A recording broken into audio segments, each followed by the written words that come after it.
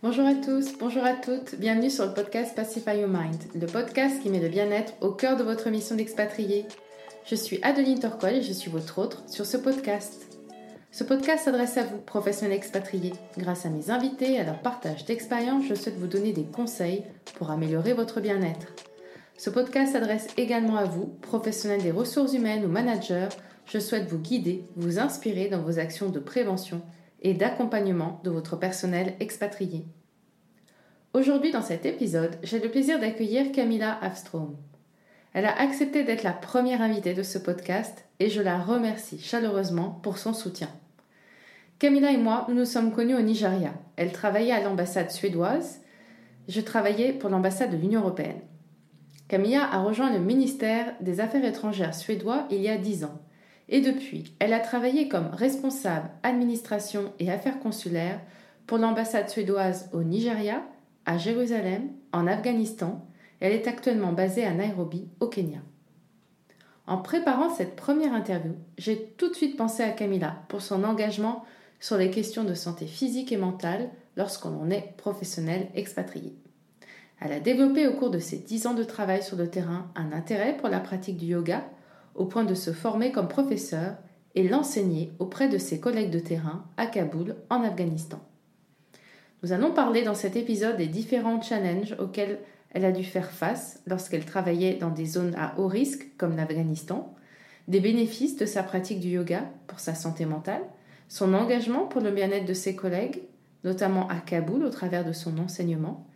Nous parlerons également des actions que les organisations peuvent mettre en place afin de mieux préparer et soutenir leurs collègues sur le terrain. Cette interview a été enregistrée en anglais. Mon accent Frenchy, c'est cadeau. Vous entendrez également le son des grillons en direct de Nairobi, de quoi vous dépayser un peu en ces temps de confinement. Bonne écoute! Hello Camilla, I'm very pleased to welcome you for this first interview of Pacify Your Mind podcast. You are calling from Nairobi, where you are presently and currently working as the head of consular affairs for the Swedish Ministry of Foreign Affairs. Thank you for being with us today. As I told before, we met each other 10 years ago in Abuja, in Nigeria. It was my first experience as a professional expatriate, and I think it was the same for you. My first question to you would be, what triggers this first professional expatriation? It was actually not quite the first, because I had been abroad before during not so long periods, but for like a year and a half, but in the States. But then had been wanting to go to more, say, exotic places for a long time. But it was a bit tricky since I didn't have experience of hardship places.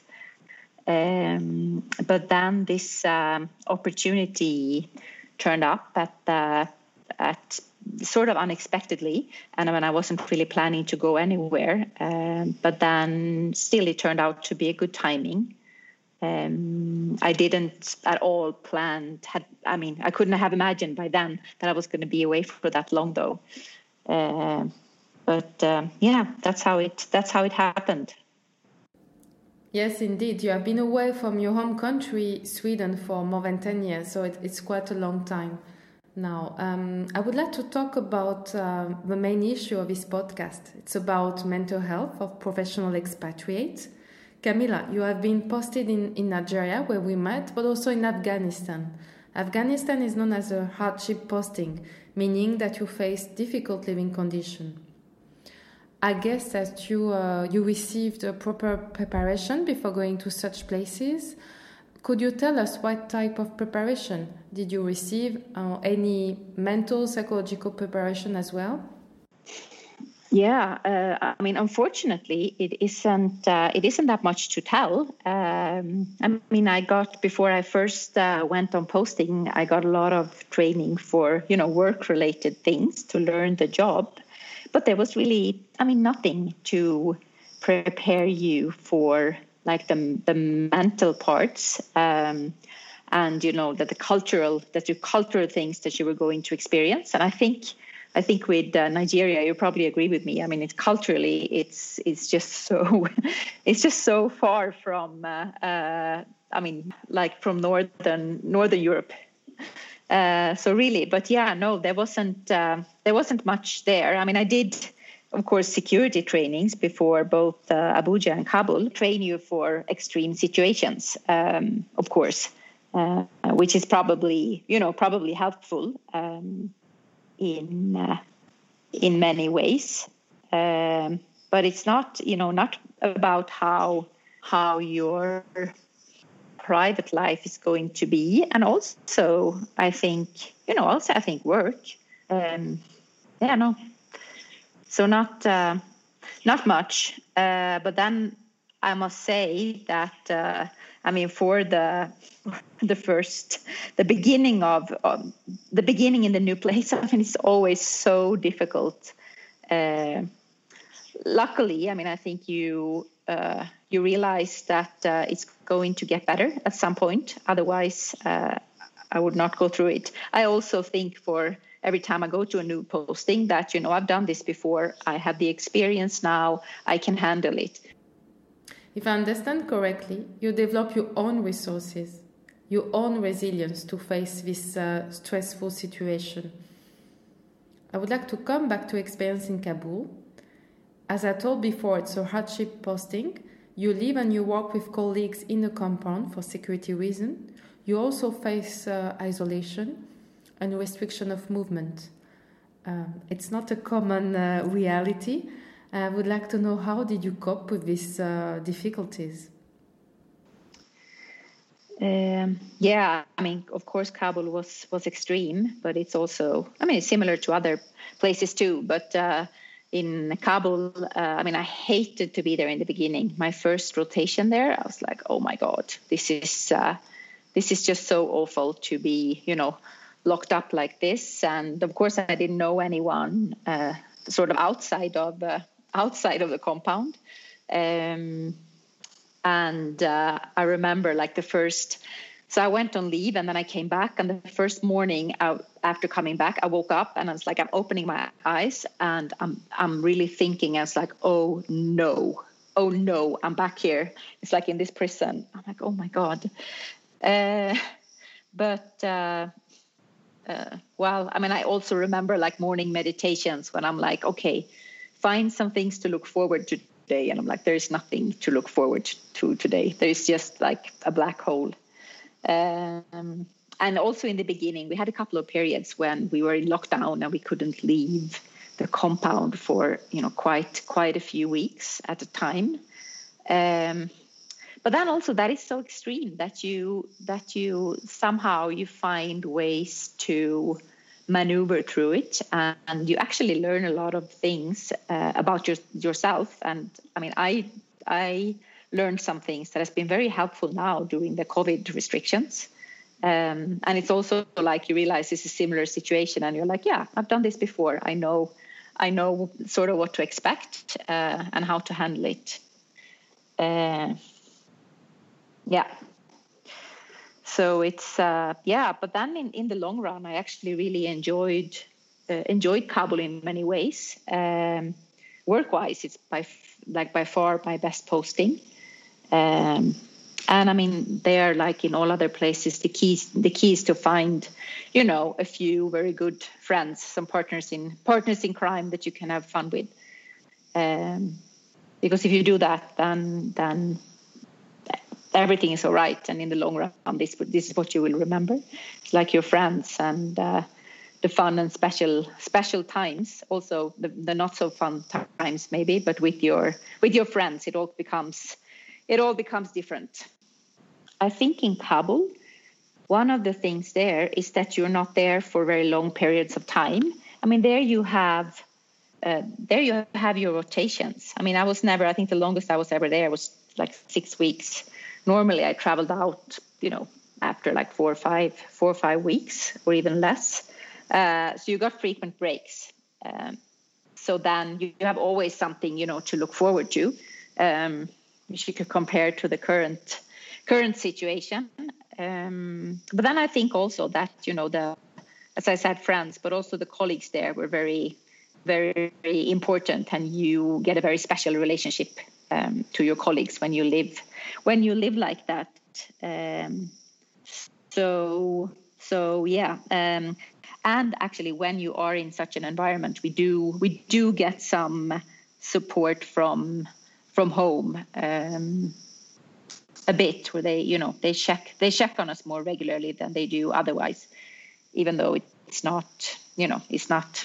I mean, they try and they check, but you should probably need much more, especially after more significant happenings. You also refer to the practice of meditation at your arrival in Kabul. This practice helps you going through difficult moments. I know now that you have a regular practice of yoga and meditation. Could you tell us, how did you come to this yoga practice, and what are the main benefits for you? Yeah, I mean, it's yoga for me. It's I have a long yoga background that started like many years ago. But I mean, from the beginning, not really as a stress reliever, but more for me, it was more an exercise form that I really liked, that had some good side benefits, such as relaxing you and making you feel very good after.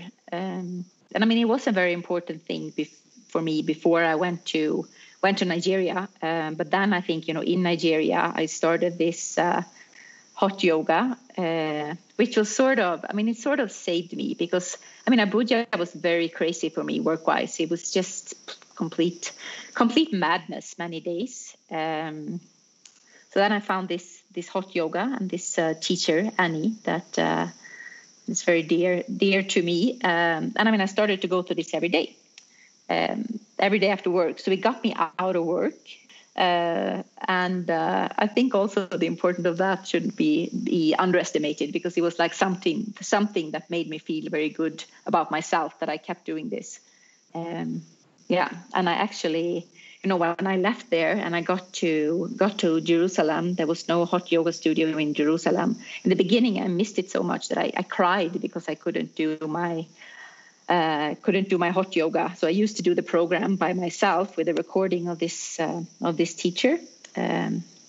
Slowly, I got into like other forms of yoga. I didn't like it so much in the beginning, and it was very hard for me to do like the more slower forms, where it was not that much maybe exercise focused. But in the long run, it really benefited me. Yes, your practice became a kind of obsession to keep you safe, I would say, and to care about yourself. At some point, you decided to train yourself to become a teacher, and you taught yoga to your colleagues in Kabul. I think it's an interesting story to tell to the audience. Can you share more about this teaching experience in Kabul? Yeah, exactly. I did my training when I was in Jerusalem, and it was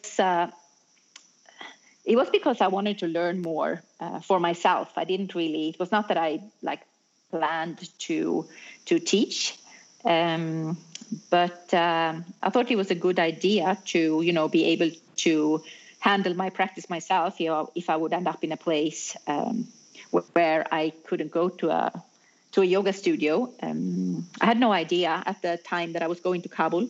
That came up as a sudden thing, or a sudden opportunity that I sort of never applied for. But then once there, I thought, why not? Someone asked me if I wanted to teach, and I'm like, okay, I'm going to try. And then it turned out that the interest was huge, and it gave so much back. It's like just to get to hear this is the best thing in the week, or you really made me feel grounded. It's just makes me genuinely happy. it was a lot of colleagues. There was a point when every sent out member of the staff at the Swedish embassy had actually tried yoga. But then it was also people from other embassies, NGOs. I think it spread. The rumor spread, and people wanted to come. We also had like a lovely garden. So I think actually many people also like to come just to spend an hour in the garden on a Friday during the warmer months of the year because it was so nice there. Even if we were surrounded by concrete and barbed wire, and there were alarms going on every now and then, it was still like so nice. So it did, yeah. It was, and I think also, I mean, it's like, I realized that it's like yoga has done so much for me that, I love to, try to share this with other people. And I think it's also very good, to have something that is not your work something that you're very passionate about. I think that's a key to, coping in general, to have a passion, and also something that it's like to commit to something that is not, work related at all, because it helps you to, let go of work for some time. If I'm going to do this, I need to focus, I need to prepare, and I need to be there for other people. So it's in that sense, it's a very good thing to do. As your experience show, you are committed on the issue of mental health for you, but also for colleagues on the ground. I have a question for you. What recommendation will you give to an organization who would like to invest more in terms of mental health support to its own expat staff?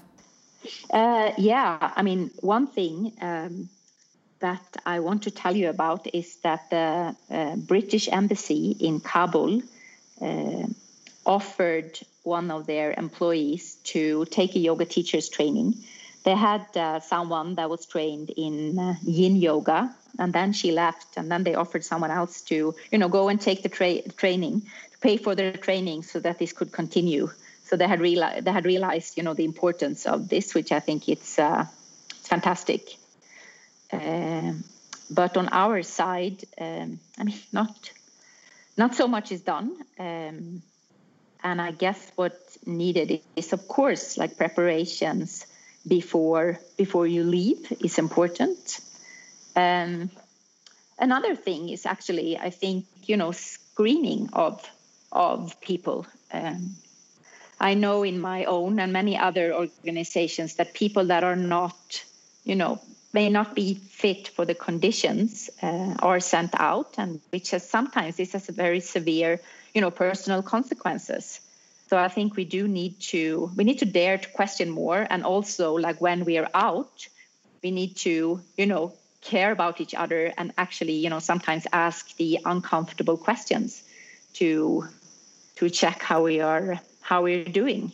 And, many times it surprises me how little people actually know about, how to take care of their bodies. I'm not saying everyone needs to do what I am doing, but if you're going to be in challenging environments that are challenging, in many different ways, first of all, it can be a security situation, but it's also, many times, environmental issues. For me, the worst thing in Kabul was actually the pollution, which was just terrible. It was much more difficult for me than having to, I was never felt scared about, security or anything. I felt safe. But when the air quality is so bad, and that, every breath that you take outside is just hazardous. Yes, Camilla, I also do think that from my own experience, that support from experienced colleagues is also important. It's really essential when you are in the field in terms of mental support. What is your experience, or what do you think about this peer support? It's clearly. I think that I mean, what you could do is probably that we don't have. I sort of had it informally, which was great. It was a great help for me. But a system of mentorships. When I arrived in Abuja, there was no one. I mean, we were all new, apart from the ambassador. There was no one there with any experience that that we could learn from. And also in other places, it hasn't been that many, experienced colleagues to learn from. I mean, I try now when I have new colleagues coming in. I always tell them that don't expect it to be easy in the beginning, because it's not gonna be. But very few people are there to prepare you in a good way. So I think this could definitely be systemized and also to use. I mean, I'm sure there is plenty of research on these things that you could make use of. Yes, you told us that you received very few training before going to a field. If you have now the opportunity to be trained, what would be the topics you would like to learn about?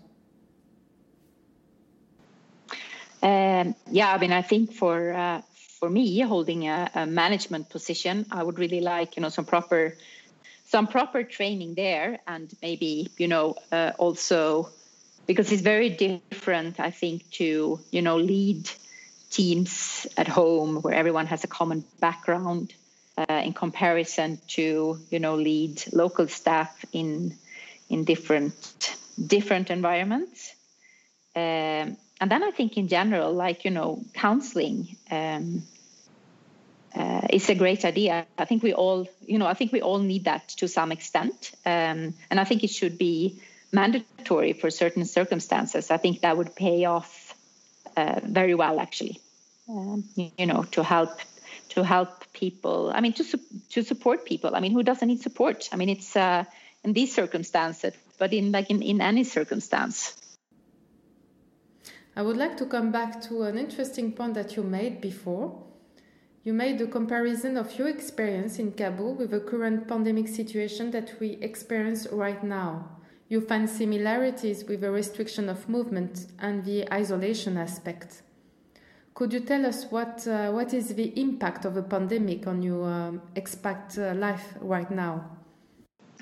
Yeah, it's This is really getting to be a more and more of a challenge at the moment. I mean, I think during the spring months, we sent home many staff members. So it was a few of us that was left. But then, it was a world crisis, and somehow you adjust to it. And as I said, I mean, I could draw parallels to other situations, other crises that I've been in, and it was a few months, quite a few months, quite a long time, but we still managed somehow. And then I traveled home in August, and then I came back. But I must say now, I mean, it's I have my partner in a country where the border has been shut since March. We have met for less than 2 weeks this year. We managed to meet. There was a short window in August, so we actually did manage. But it's turning out to be very complicated to have a long distance relationship. It's very, very frustrating, and now it's also. I would really like to go home for Christmas to see my family, but I also feel like that is not a responsible thing to do at the moment. To travel that far and go straight home to my parents that are not that young anymore. So it's it's a lot of insecurity, and just that it's not getting any better. It's just like new restrictions. Everywhere, and it's it's really starting to get to me. I think this low impact, I mean, it's a low impact stress. It's a low impact stress for all of us that we shouldn't underestimate, I think. I mean, in many ways, we're quite lucky here, actually. We're quite free to move. We have some restrictions. There were more a few months ago. But it's okay. And now we can travel in the country. But it's still like, yes, it is a bit of feeling of being trapped and not, being able to see, like, family, your partner, good friends. It's like, yeah. And there, I think, because, as I said, we sent a lot of people home. All family members were sent home. Then the families came back. And I think then from the HQ side, it's like, yeah, all the families are back and everything is well. But for the ones of us that are out here now without families, it's a bit difficult. And it's like a feeling of loneliness. I usually don't feel lonely, but now I do. I often think that expatriation is somehow a personal development adventure. In that sense, my question for you is, what did you learn about yourself from this different expatriation? I mean, it's been a long time, and it's a bit difficult to say. I mean, definitely I've learned a lot. It feels like, I lived like several different lives in these years, moving from one place to another. And sometimes I think it would be like, would be so cool to travel back and just compare myself now to the person I was when I first or before I left. But I think I've learned a lot about, handling situations. I mean, my first years, my Abuja time, and also my first years in Jerusalem was very, very intense, which had a huge impact on me. I was like very stressed and very, very, very moody a lot of times. So I think I've learned to handle that. And I have, in many ways, I think that the key is, to care less. And it's like sort of like give less fucks. It's like, don't, it's like a lot of things. No one is gonna thank you for it anyway. It's like, with work, just leave it aside, go do something else when it's too much.